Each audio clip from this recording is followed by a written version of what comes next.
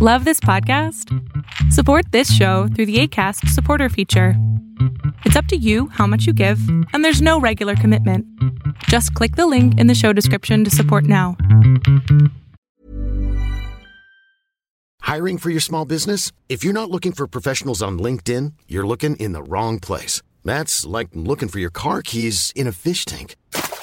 LinkedIn helps you hire professionals you can't find anywhere else, even those who aren't actively searching for a new job but might be open to the perfect role. In a given month, over 70% of LinkedIn users don't even visit other leading job sites. So start looking in the right place. With LinkedIn, you can hire professionals like a professional. Post your free job on linkedin.com/people today. The world is full of a number of things I know we should all be as knowledgeable as, but are we? No, definitely no, positively no, decidedly no. Green people have reusable faces, and red people have angry faces. Blue people have sad faces, and some people have no faces at all. And in the words of the immortal cancelled creative, Ferdinand Joseph Lamont, as he begged to have more than just his influence allowed in Hollywood, on the screen and the stage, musicals give us our story gauge. You want to be in the No Little One? Well, Chris and Kevin bring you plenty of fun. We'll go down rabbit holes, filling hearts with ideas for your soul. And fa la la la la, and then we talk musicals. And fa la la la la, and then we talk history. We hope our little podcast frees you from misery. Talking about musicals and history.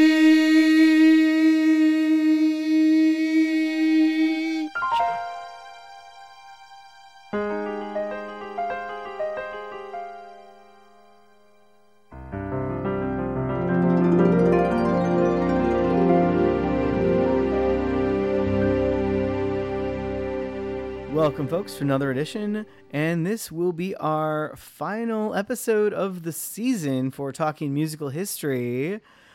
And this is Kevin, and I'm Chris. And welcome to Talking Musical History. It's always a pleasure to have you guys all join with us to learn more about musicals and history throughout time. In this time, we are looking at Singing in the Rain. Just singing in the rain. This is the culmination of realizing how the sound industry sort of built up, which is really what Singing in the Rain is about, right? That transition going from silent pictures to talkie pictures, right? Yeah.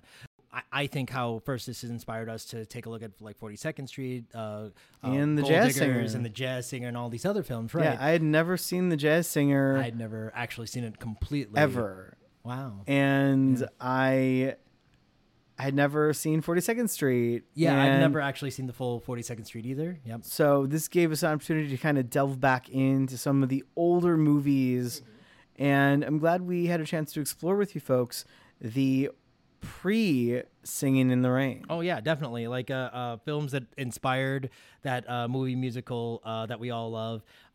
Gene Kelly, obviously the amazing star behind that sort of like pushed it forward. Yeah. And talk about the origin of Singing in the Rain. Yeah, definitely. And all the cool things connected to that. Made directly for the film, but no intention for a stage adaptation of that time. Wait 30 years again, folks, for that. And taken as a collection of songs from various, so kind of like your first jukebox movie musical. Produced with lyrics combined from Arthur Freed, born Grossman, and yes, he was Jewish, worked uncredited on The Wizard of Oz, and sang with the Marx Brothers. Oh, really? Sang with the Marx Brothers? That's pretty cool. If you guys ever get a chance to like watch a Marx Brothers film, I would strongly suggest it. They have a very clever and interesting ways of looking at reality. And he also helped bring up the director of this picture, Vincent Minnelli, who also worked and fell in love with Judy. So that's how we get Liza. That's fun. Also helped the careers of Betty Comden, born Basia Cohen, as an actress, librettist, lyricist and screenwriter who teamed up with Adolph Green, as the writing partnership has been called the longest-running creative partnership in the theater history. Oh, that's pretty impressive. In addition to this, there was On the Town, 1944. Oh, wow. $1 Million Baby, 1945. Wonderful Town. Peter Pan, 1954. Auntie Mame, and so much more. Comden and Green received the Kennedy Center honors in 1991. Another person who Freed helped was that of composer, songwriter. Nacio Herb Brown was inducted into the Songwriters Hall of Fame in 1970. All of the songs from the movie were taken from other works. So, Singing in the Rain from Hollywood Review, 1929. Fit as a Fiddle and Ready for Love from College Coach, 1933. All I Do Is Dream of You from Sadie McKee, 1934. Make 'Em Laugh, originally titled Be a Clown in The Pirate by Cole Porter. Not Make 'Em Laugh. Make 'Em Laugh was not written by Cole Porter. Right. But Be a Clown was. Did you borrow someone's song? You know, I mean, and you know, we have no problems with borrowing people's songs. We borrow people's songs all the time for our show. As you can see. As you can see. Donald O'Connor needed a solo number, right? Like Make 'Em Laugh, right? So they wanted to have a special solo number, and so they kind of did steal it from Cole Porter. Was performed originally by Judy Garland, and how Judy Garland got her name was actually by George Jessel, who we talked about in The Jazz Singer, who would have been the jazz singer before Al Jolson. The only two songs written for the movie, Moses Opposes, right, was written by Roger Edens and Betty Camden, and Adolph Green. Make 'Em Laugh was written by Arthur Freed and Nacio Herb, which you said especially for Donald O'Connor. But The Wedding of Painted Doll was from Broadway Melody, 1929. Should I from Lord Byron of Broadway, 1930. Beautiful Girl from Stage Mother, 1933. And Going to Hollywood, 1933 as well. You Were Meant for Me, not the Jewel song, obviously. From Broadway Melody, 1929. And also the Hollywood Review of 1929. Good Morning, actually from Babes in Arms, 1939. Would You from San Francisco, 1936. Broadway Rhythm from Broadway Melody, 1936. And Babes in Arms as well. Broadway Melody, obviously from the same name, in 1929. Finally, You Are My Lucky Star from Broadway Melody of 1936. Yeah, it seems like the best formula for making a musical is basically to borrow songs from other things and then incorporate them in your dig. I mean, like I remember doing the musical Crazy for You at the University of Miami, and it works. It works. If you have good pieces and you put the story together to make it fun, it can work. Yeah.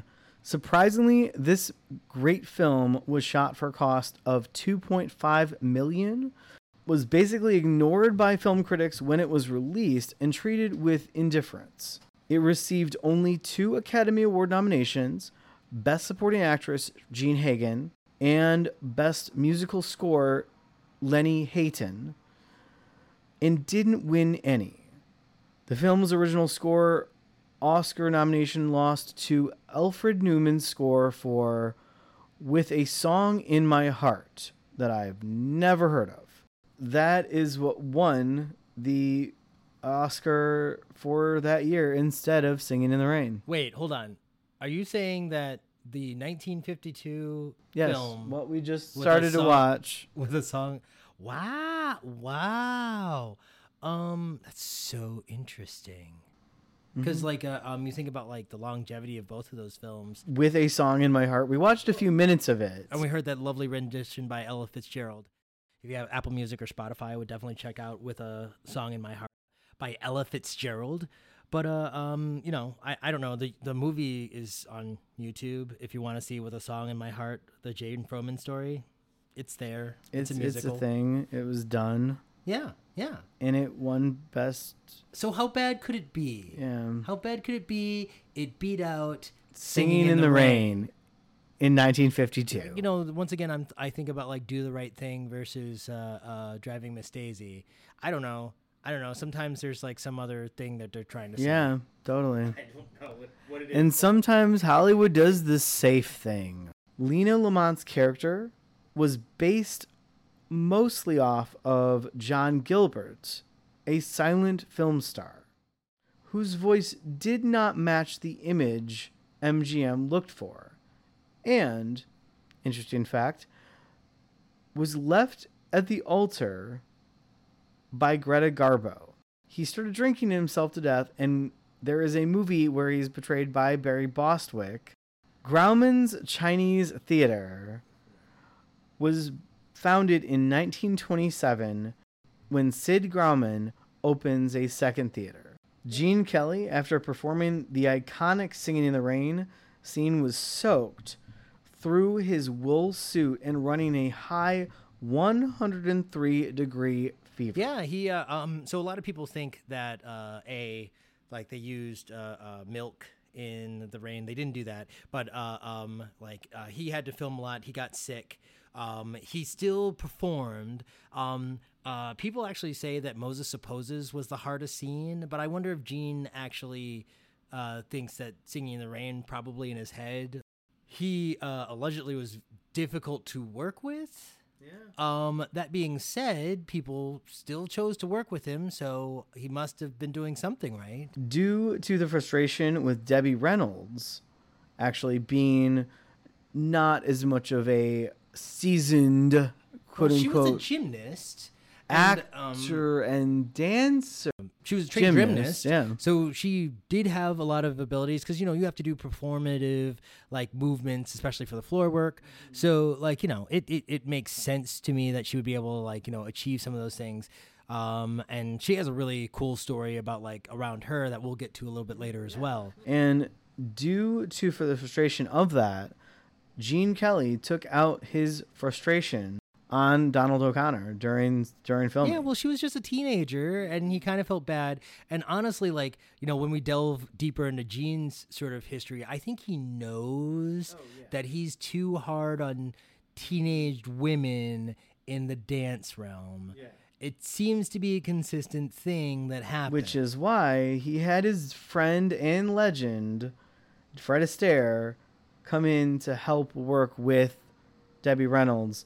And it was reported that she worked so hard her feet were bleeding. Yes, that is the truth. She said that like there's nothing sort of harder. There's two things harder in life, and that's like singing in the rain, like and childbirth. So the birth of Princess Leia was as difficult as the birth of Singing in the Rain for Debbie Reynolds. The force was strong with her. Those of you that don't know, Carrie Fisher, who played Princess Leia in the Star Wars films, is Debbie Reynolds' daughter.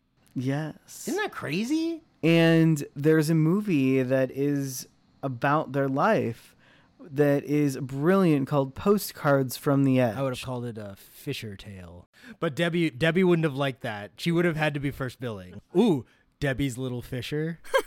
In the opening montage, as Gene Kelly's character is explaining the origin story of him, right, and Donald O'Connor, that we compared to kind of Ginger Rogers in her life, They start to entertain in the industry, flashback, pool room, sneaking into theaters, and there's a reference. The Dangers of Drusilla is a King Kong ripoff. Was it a tall woman? Oh, I see. I forgot about that. Yeah, because it's a picture of a tall woman, like sort of going through the forest, and she's like, yeah, that's clever, I guess. No, it is. It's fun. And then they made up the star that was also referenced in there, Esma Gray, who's no one that I could find throughout history. Happens. I mean, sometimes they just like throw in a name like from the Make It Laugh song, the what's his name? Samuel J. Snodgrass. Yes, Samuel J. Snodgrass. it's really kind of funny because, like, you would think that they would like come up with some sort of like funny connection thing that might be like really like, oh, people would look it up, but it was just, whatever. It's a made up name. It's a made up name. But it's funny sounding, which is important. R.F. Simpson is just a completely made up name. Sounds like a fake made up executive. And the other ones that were made up were Death Rides the Prairie. That actually sounds like it would be a fun Western horror film. Mm-hmm. Death with a scythe on a horse, yeah, on a skeleton horse too. Yeah. And like the village people like close the doors and everything, like when like he rides in, death is coming. To several different places like Dead Man's Fang, Arizona, Oatmeal, Nebraska, Coyote, New Mexico. I thank goodness for fake places, because it allows us to talk about a reality that we're not wholly ready to understand. Monumental Pictures, combination of Paramount, founded in 1912, and Universal, it was founded in the same year. A few months, like one was, Paramount was founded in May 8th, and Universal founded April 30th. I'm thinking that since Singing in the Rain starts at 1927, right? That's when we started. Because of all of the reshoots and sort of the reconfiguring of the film to make it a good project, probably didn't get it out until like everyone was pretty much doing talkies already. I would assume it would be a 2-year process. The Royal Rascal was patterned after The Three Musketeers, specifically the film in 1948 with Gene Kelly. The jazz singer is referenced in the film right before Ethel Barrymore is referenced, as Gene Kelly recognizes Debbie Reynolds. And that leads us to a little detour that we made in our reference about people jumping out of cakes. So yeah, we looked up, because like you think to yourself, like, what? How easy is it to get? Like, do people still jump out of cakes? Yes. So I researched it with a service from Scarlet Entertainment out of Las Vegas. It's not that bad. It's not that bad. It sounds like it is, but it's not that bad. No, the woman was very nice.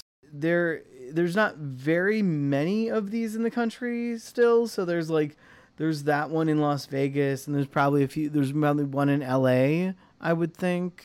It's a wooden cake. Someone pops out, and they start at around, so this is an entertainer. They are usually the backgrounds of dancers, models, or singers.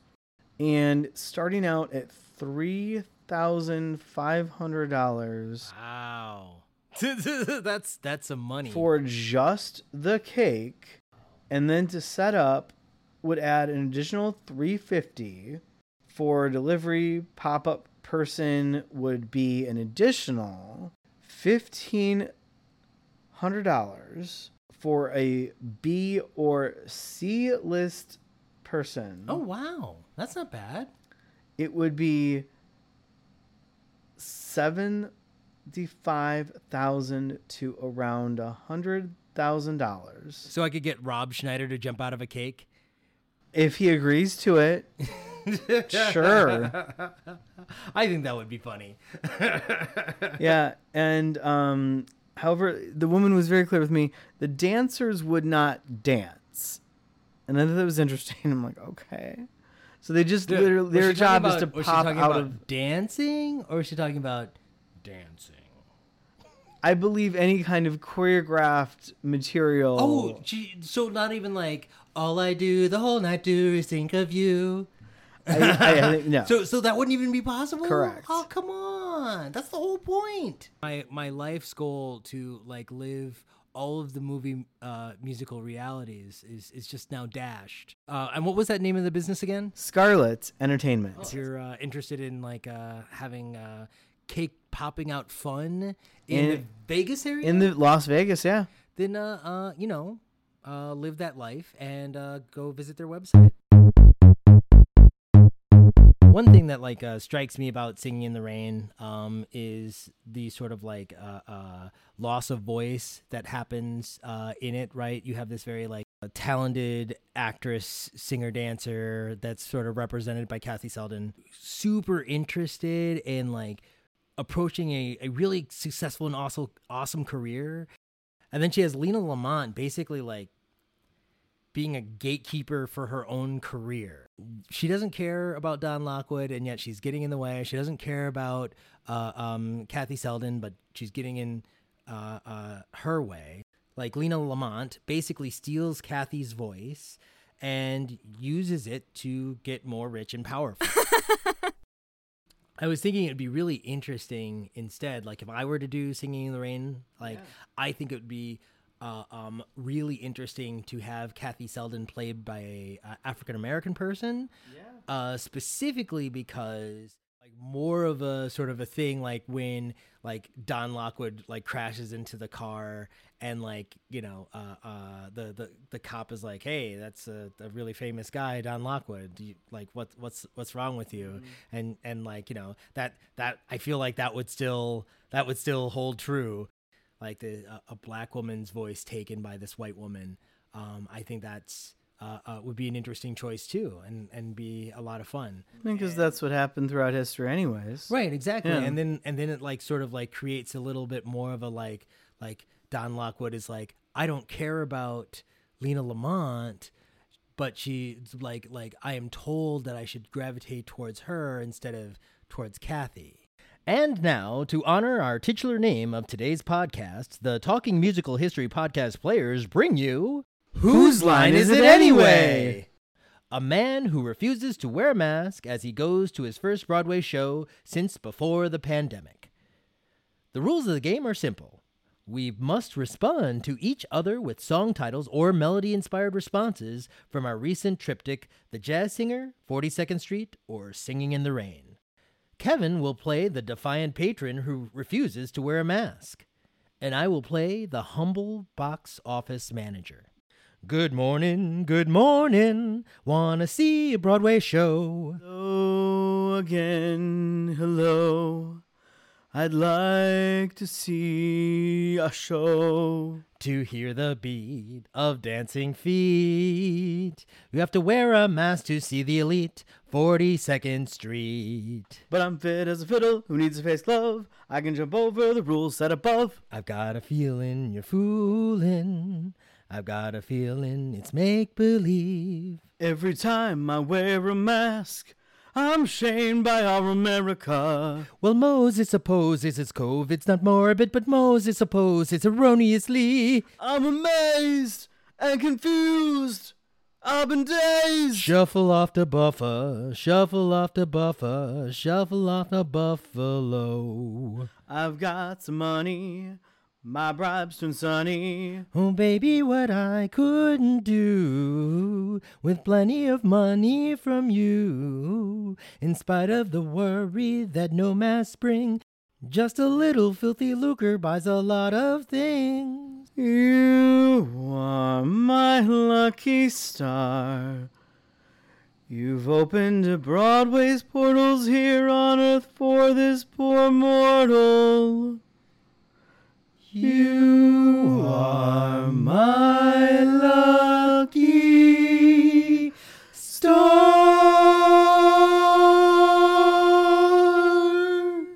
Great job, Kevin. Thank you, Chris. Thank you.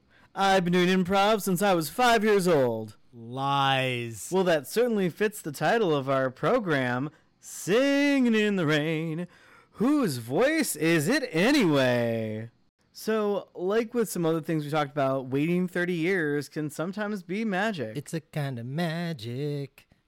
Singing in the Rain.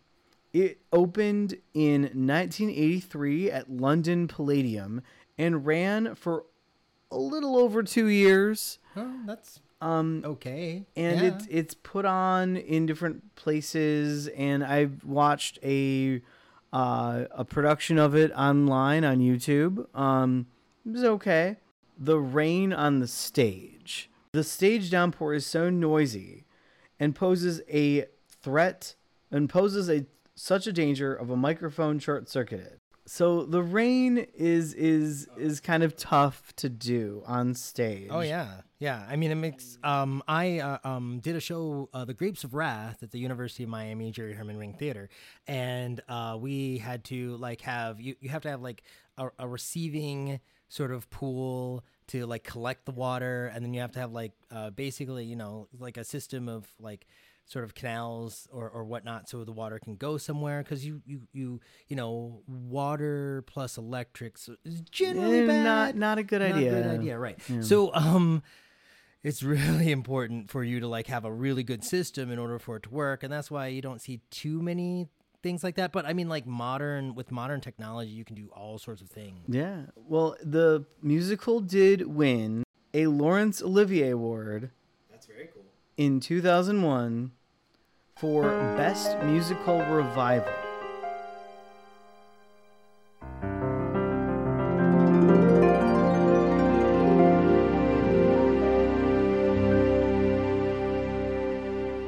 After this message, we'll be right back.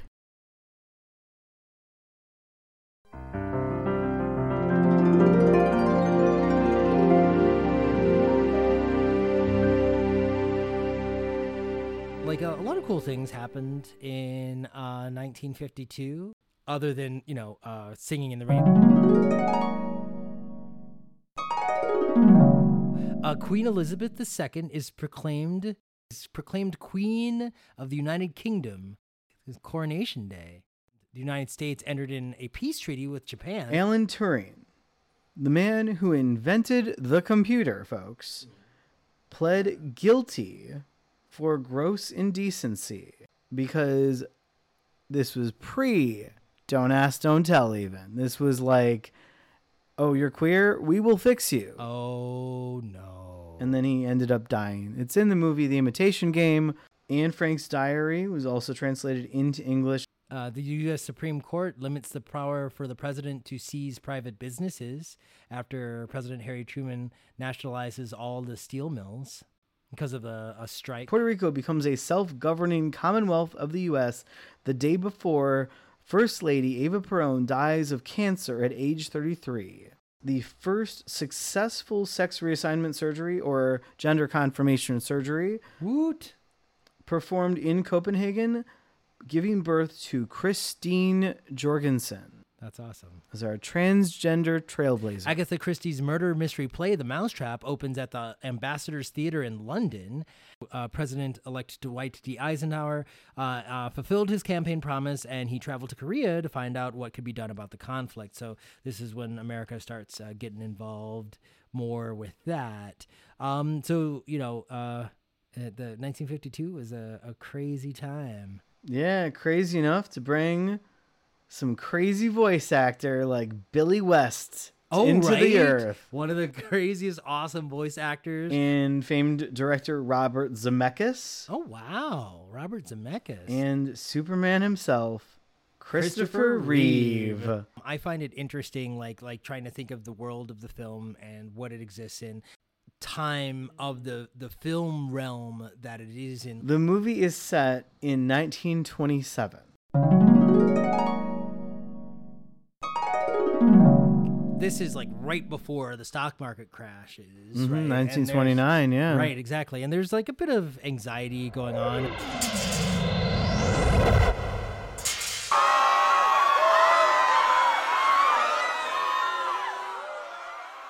I'm not sure what the reluctance was to push to sound, because they they say that sound helped save the film industry. Don't want to see films because they want to tighten their budgets, but then all of a sudden it's oh wait, look at all these cool things that are happening now. Can't really tighten our budgets. Maybe we have to do other things. Cosmo says, yeah, that's what they said about the horseless carriage, in reference to hey, the car is here to stay. It's gonna happen with talking pictures as well. Well, it's the one guy in blackface that doubts it. So, producers of silent films, which were currently in production or which had recently been completed but not released, hastened to add or retrofit silent dialogue sequences so their films could be advertised as talking pictures, right? So they're like legitimately like what happened in Singing in the Rain did happen in Hollywood to an extent. Donald O'Connor, he was smoking 4 packs a day during the show. I guess they didn't check the aperture for the camera, and they had an overexposed it happened, and like he really hurt his body because of the cement floor. He comes back and they're all like applauding him, and then they're like, hey, Do it again. do it again. And that sucks. But he did it, right? And it's beautiful. Yeah. Right? And I'm sure he died with crippling arthritis. The pain. I don't know why they didn't put mats down and made it look like concrete so he could do it easier. There's no tap in the song, is there? He doesn't really like tap dance and make him laugh. He's on that hard cement surface. What were you saying when we were watching it? You said that I was feeling like I was getting arthritis just watching it. yeah, 100%. And like he talks about how he got carpet burn from like doing the spin on the carpet and all that, and he talks about how like the hard cement dancing on that like really like hurt his joints and all that, and like it must have been really hard for him to like go back and like re-engage with that experience, but like true professional does it anyway. You must. The show must go on. Dignity. He was doing all that, and he was like, trying to scale walls and make him laugh, and like, dancing on cement. Like, he definitely put his body through a lot of scrapes, bruises, carpet burns. And being mistaken for Danny Kaye. That was our bad for Hans Christian Andersen. Definitely, they kind of look alike. They do look alike. I know they're not. Like, however, when you Google or like when you look up and YouTube Danny Kaye, sometimes other people make the mistake too. So I don't feel right. We are not the only person to confuse not the only people, yeah. Donald O'Connor with Danny Kaye. They are two very different people. Very different people. We mentioned the Hays Code before. There was a major violation, code violation. Yeah, there's a major violation that they actually had to cut in the film. It was a steamy vamp dance, right? Segment of the Broadway Melody Ballet with Sid Charisse and Gene Kelly. And the reviewers from both the production code and the Catholic Church Legion of Decency objected to a brief suggestive pose or moment between the dancers. Also, Gene Kelly choreographed his dance scene with Sid Charisse to hide the fact that she was taller than he was. So that's why they do all that leaning stuff in the dance. And on the steps, too. Right? That's so silly. But, it is what it is. I mean, like, it still looks good. It doesn't look like he's doing it for that reason. Do you think that?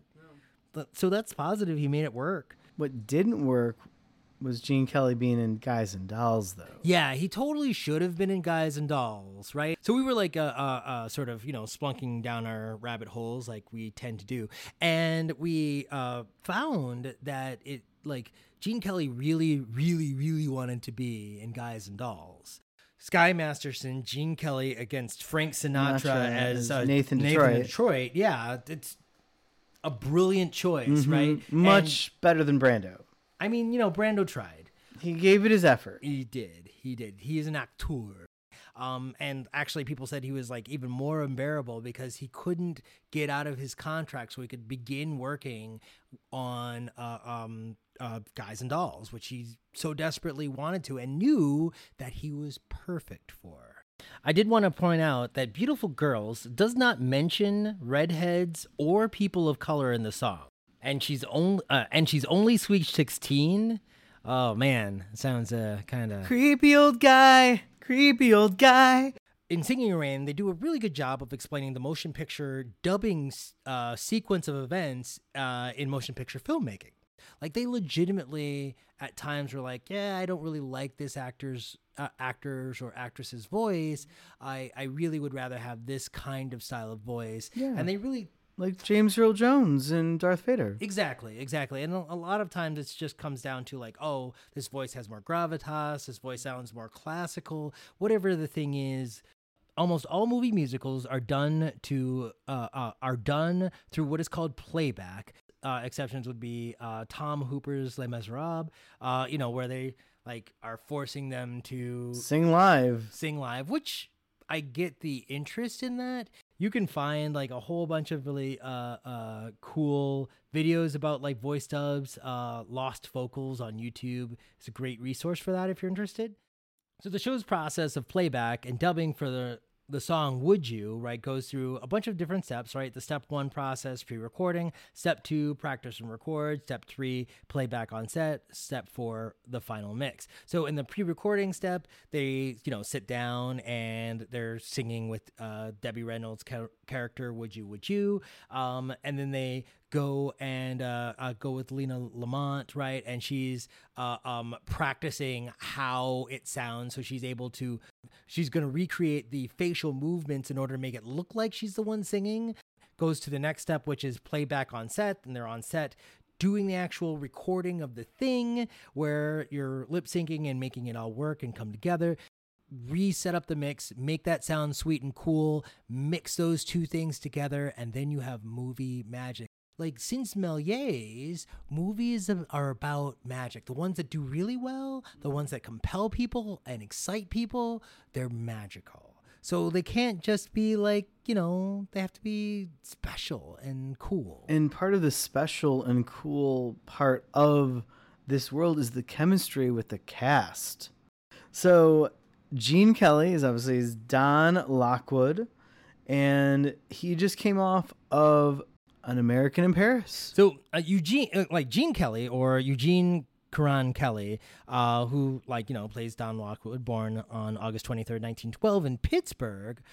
He actually was enrolled by force in dance classes at the age of 8. Actually, he wanted to play baseball for the Pittsburgh Pirates. So Gene Kelly's family opened a dance studio in Squirrel Hill neighborhood of Pittsburgh in 1932 that was later renamed the Gene Kelly Studio of Dance, and he would teach there while attending school. He graduated from the University of Pittsburgh, go Panthers, in 1933 with a bachelor's in economics. Kelly was admitted to the University of Pittsburgh Law School, but Kelly's gotta dance. So Gene dropped out of law school after 2 months to continue his life's work. Dance. Gotta dance. Legal school dropout. Tired of hitting the books. Go back to dancing. The ladies will give you nice looks. You once said you were disenchanted. Your girl dropout rate was very high. They probably left because you're that kind of guy. And of course, Gene was a perfectionist, but even O'Connor said about working on Singing in the Rain that for the first several weeks, he was terrified of making a mistake and being yelled at by Gene. It was no wonder he could not keep a female student past 16. Val Johnson, who also appeared with Kelly in Pal Joey at the Ethel Barrymore Theater in 1940, recalled, "I watched him rehearsing, and it seemed to me that there was no possible room for improvement, and yet he wasn't satisfied. It was midnight, and he had been rehearsing since 8 in the morning. I was making my way sleepily down the long flight of stairs when I heard staccato steps coming from the stage. I could see a lamp burning. Under it, a figure was dancing. It was Gene.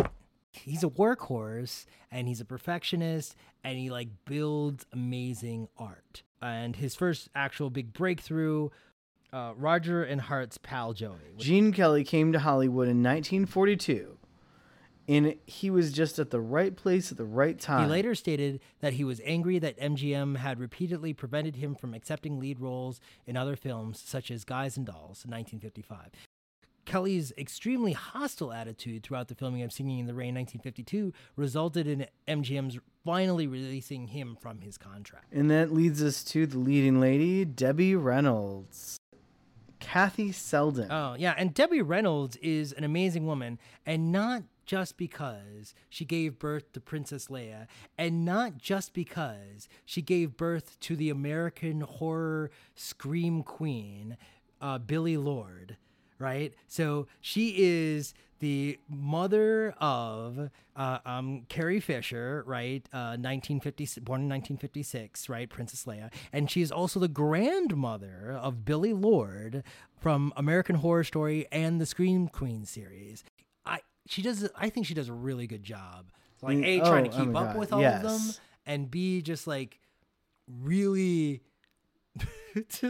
really just like showing off like how she can keep up on the how she can just perform on the same level as Donald and Jean. Yeah, and Debbie Reynolds is just amazing. I loved pretty much every movie I've seen her in, including like in her later years when she was in Mother.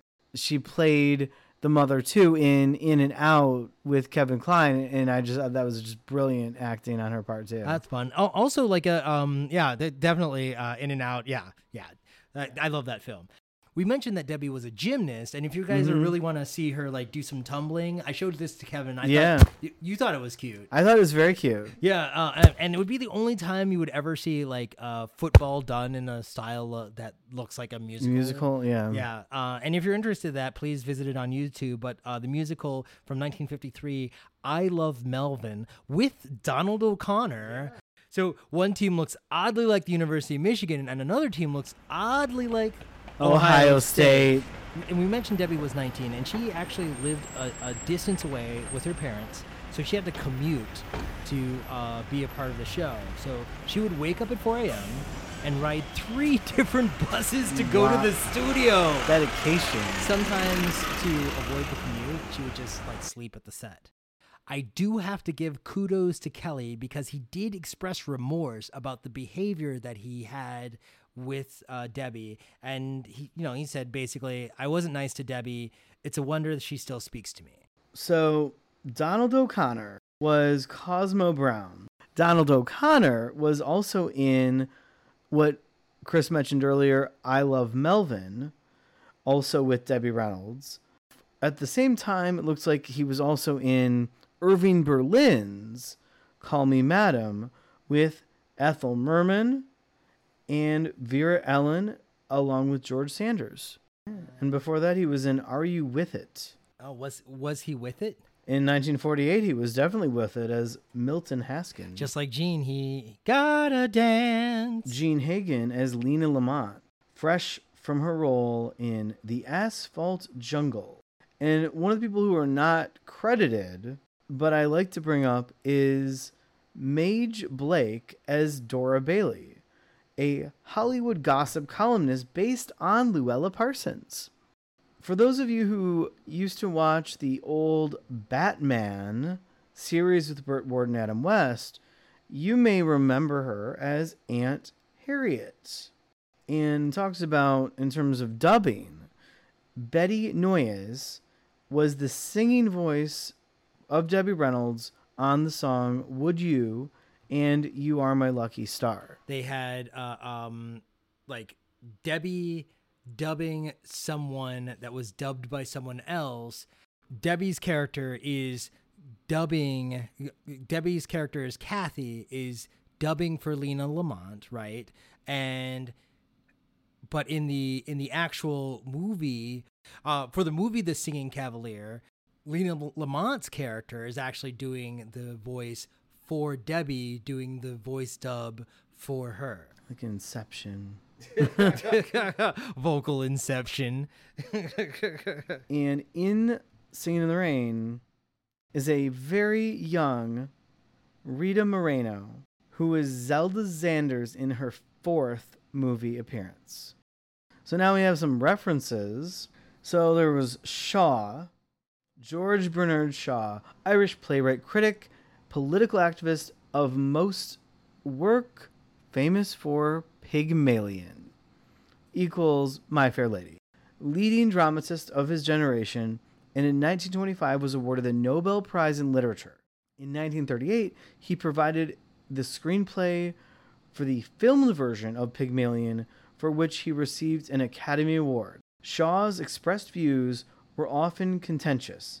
He promoted eugenics and alphabet reform, and opposed vaccination and organized religion. So it was kind of all over the place.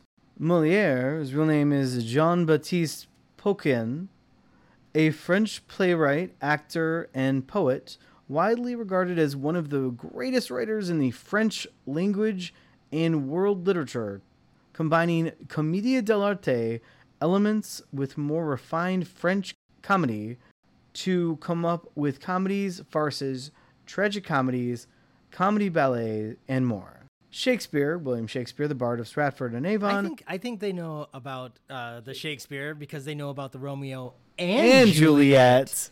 Ibsen, Henrik Johan Ibsen, Norwegian playwright and theater director, as one of the founding members of modernism in theater. Ibsen is often referred to as the father of realism and one of the most influential playwrights of his time to mid to late 19th century. Some notable works include A Doll's House, Hedda Gabler, Ghosts, When We Dead Awaken, and The Master Builder. He influenced other playwrights and novelists such as George Bernard Shaw, Oscar Wilde, Arthur Miller, James Joyce, and Eugene O'Neill. Gettysburg Address, written by Abraham Lincoln, November 19th, 1863, 77 years ago. Ethel Barrymore, second child of actors Maurice Barrymore, whose real name is Herbert Blythe, and Georgiana Drew. Her acting career spanned 6 decades and was regarded as the First Lady of the American theater. She was the sister of actors John and Lionel Barrymore, the aunt of actor John Drew Barrymore, and the great aunt of Drew Barrymore. Ridi is laugh in Italian. Pagliacci is clown in Italian, name of an opera in 1892. And monkey shines. When I first heard this term, I thought of completely wrong, but my brain is weird. Actual monkeys shining shoes. I know you're thinking about like literal like Simpsons monkeys. Yes. Like the monkey from the Simpsons, like, you know, that I know, like I know what you're talking about. I see what you're I understand where your brain went. Like the monkey that wrote the best of times, the blurst of times, gets fired from writing and gets put into shoe shine business. That's what I think of. It means acting up, but has racist roots. Right. It first appeared in 1828 in the minstrel song Jump Jim Crow. I cut so many monkey shines, I dance de galopade. Rin Tin Tin, rescued from a World War I battlefield by an American soldier, Lee Duncan, who nicknamed him Rinty. Duncan trained Rin Tin Tin and obtained silent film work, then went on to appear in 27 Hollywood films, gaining worldwide fame. And then we have a review from Bosley Crowther, March 28th, 1952, in the New York Times. Under the protocol of Hollywood, this is less majesty. However, the pattern of the picture is such that a lot of room is made for singing and dancing in the liveliest Kelly Come All style. I object, but I agree also. And it is in these elegant phases that the spirit is lightest and most gay. I've had a particular super connection with the film because it connects to my birthday. So like the song Good Morning that Debbie Reynolds actually gets to sing in. She like that song actually takes place on March 24th, which is the day after my birthday. So good morning, Chris, it's your birthday. It's a fun musical that could probably have more black people. Definitely. Like that's another thing that I've noticed specifically, like all the films that it is based on has more black people in that than that film does. Yeah. In all the films that would have happened in the real world, at the time of the film's fictitious exhibition and sort of production, these films that actually had diversity, if you could call it that, like, I'm really sad that Singing in the Rain being produced in 1950s, you know, like, doesn't try to be more diverse. I did want to point out that Neil Diamond has a untitled musical, hopefully not The Jazz Singer on Broadway, but it is coming out to Broadway. The score is said to feature many Diamond classics, including Sweet Caroline, I Am, I Said, Forever in Blue Jeans, Song Sung Blue, America, and more. According to the report, the story of the show will chronicle Diamond's success in the music industry as well as issues in his personal life. Probably about the jazz singer. Probably the guilt of being in blackface, right? The feature book was written by Academy Award-nominated dramatist Anthony McCartan. The musical will be directed by Tony Award winner Michael Mayer. And that's all from BroadwayWorld.com. I think I heard something about it on The Late Show with Stephen Colbert. Oh, okay, cool. He's a celebrity enough of a status of a performer that you would get a musical like that. Oh, no. It'll more than likely be a hit despite how we feel about him. So. Yeah. I mean, there's the Cher show. I mean, that's like a totally different animal, Kevin. That's a totally wonderfully... It'll probably be fun. I mean, Cher is so much fun. I'm not saying anything bad about the Cher show. I'm just saying there's the Cher show, and there's the Carole King one, and so this is not unusual. This is just the latest of Tina Turner. Speaking of rain, we would be remiss if we didn't mention all the crazy weather we've been having lately because of our climate change scenario. So early in July of 2021 in Japan, several days of torrential rain caused a mudslide that swept across a seaside city around 60 miles southwest of Tokyo, sweeping away 130 homes and killing at least 12, with 16 still missing. And in Europe, at least 183 lives were lost in Germany and Belgium. Hundreds of people are still missing, and the grim expectation is that many of them have not survived. And you can see more of these devastating images in the New York Times in an article written by Ian Austin. Really, it's insane. Buckle up, folks. The weather is getting crazy. Ice storms, fire tornadoes, thunder snow. Honestly, they sound like powers on a Saturday morning cartoon or a two-person fighter game. Our new normal is scary, and we need to shift direction to maintain and preserve our home. We need to vote with our dollars and our time, not just our ballot. And that is how we will shape our planet into something more sustainable for our great-grandchildren. Woo! We made it to the end of the first season. Thank you all for being a part of it. And we're, I think, mostly done with the we'll hold off on that. Yeah, we're pushing forward to getting people vaccinated and getting back to better health in this country. We're on the right track. I feel like getting in the right track. I think there's definitely forward movement. Yeah. And initially, we wanted to complete our set of musicals inspired by the advent of sound with Gregory Hines' amazing show Jelly's Last Jam. And talk about the creator of jazz music, Ferdinand Joseph Lamont, a.k.a. Jelly Roll Morton.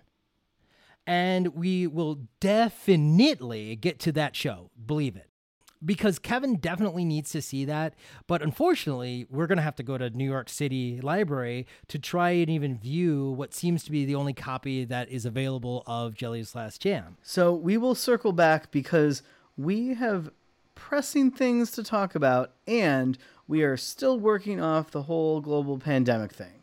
But Marty, we gotta do something about the kids! My name is Kevin. Of course, Marty, but the kids, we gotta go back! So it looks like we will first have to help Annie, Wendy, Crutchy, and Oliver, and the Von Trapp family kids. It's a Von Trapp! Until then, our podcast resumes with Annie. Just a little patience until Annie joins your feed. Subscribe today, folks. And thank you for joining. Thank you, folks. The world is full of a number of things I know we should all be as knowledgeable as, but are we? No, definitely no, positively no, decidedly no. Green people have reusable faces, and red people have angry faces. Blue people have sad faces, and some people have no faces at all. And in the words of the immortal cancelled creative, Ferdinand Joseph Lamont, as he begged to have more than just his influence allowed in Hollywood, on the screen and the stage, musicals give us our story gauge. You want to be in the know, little one? Well, Chris and Kevin bring you plenty of fun. We'll go down rabbit holes, filling hearts with ideas for your soul. And fa la la la la, and then we talk musicals. And fa la la la la, and then we talk history. We hope our little podcast frees you from misery. Talking about musicals and history.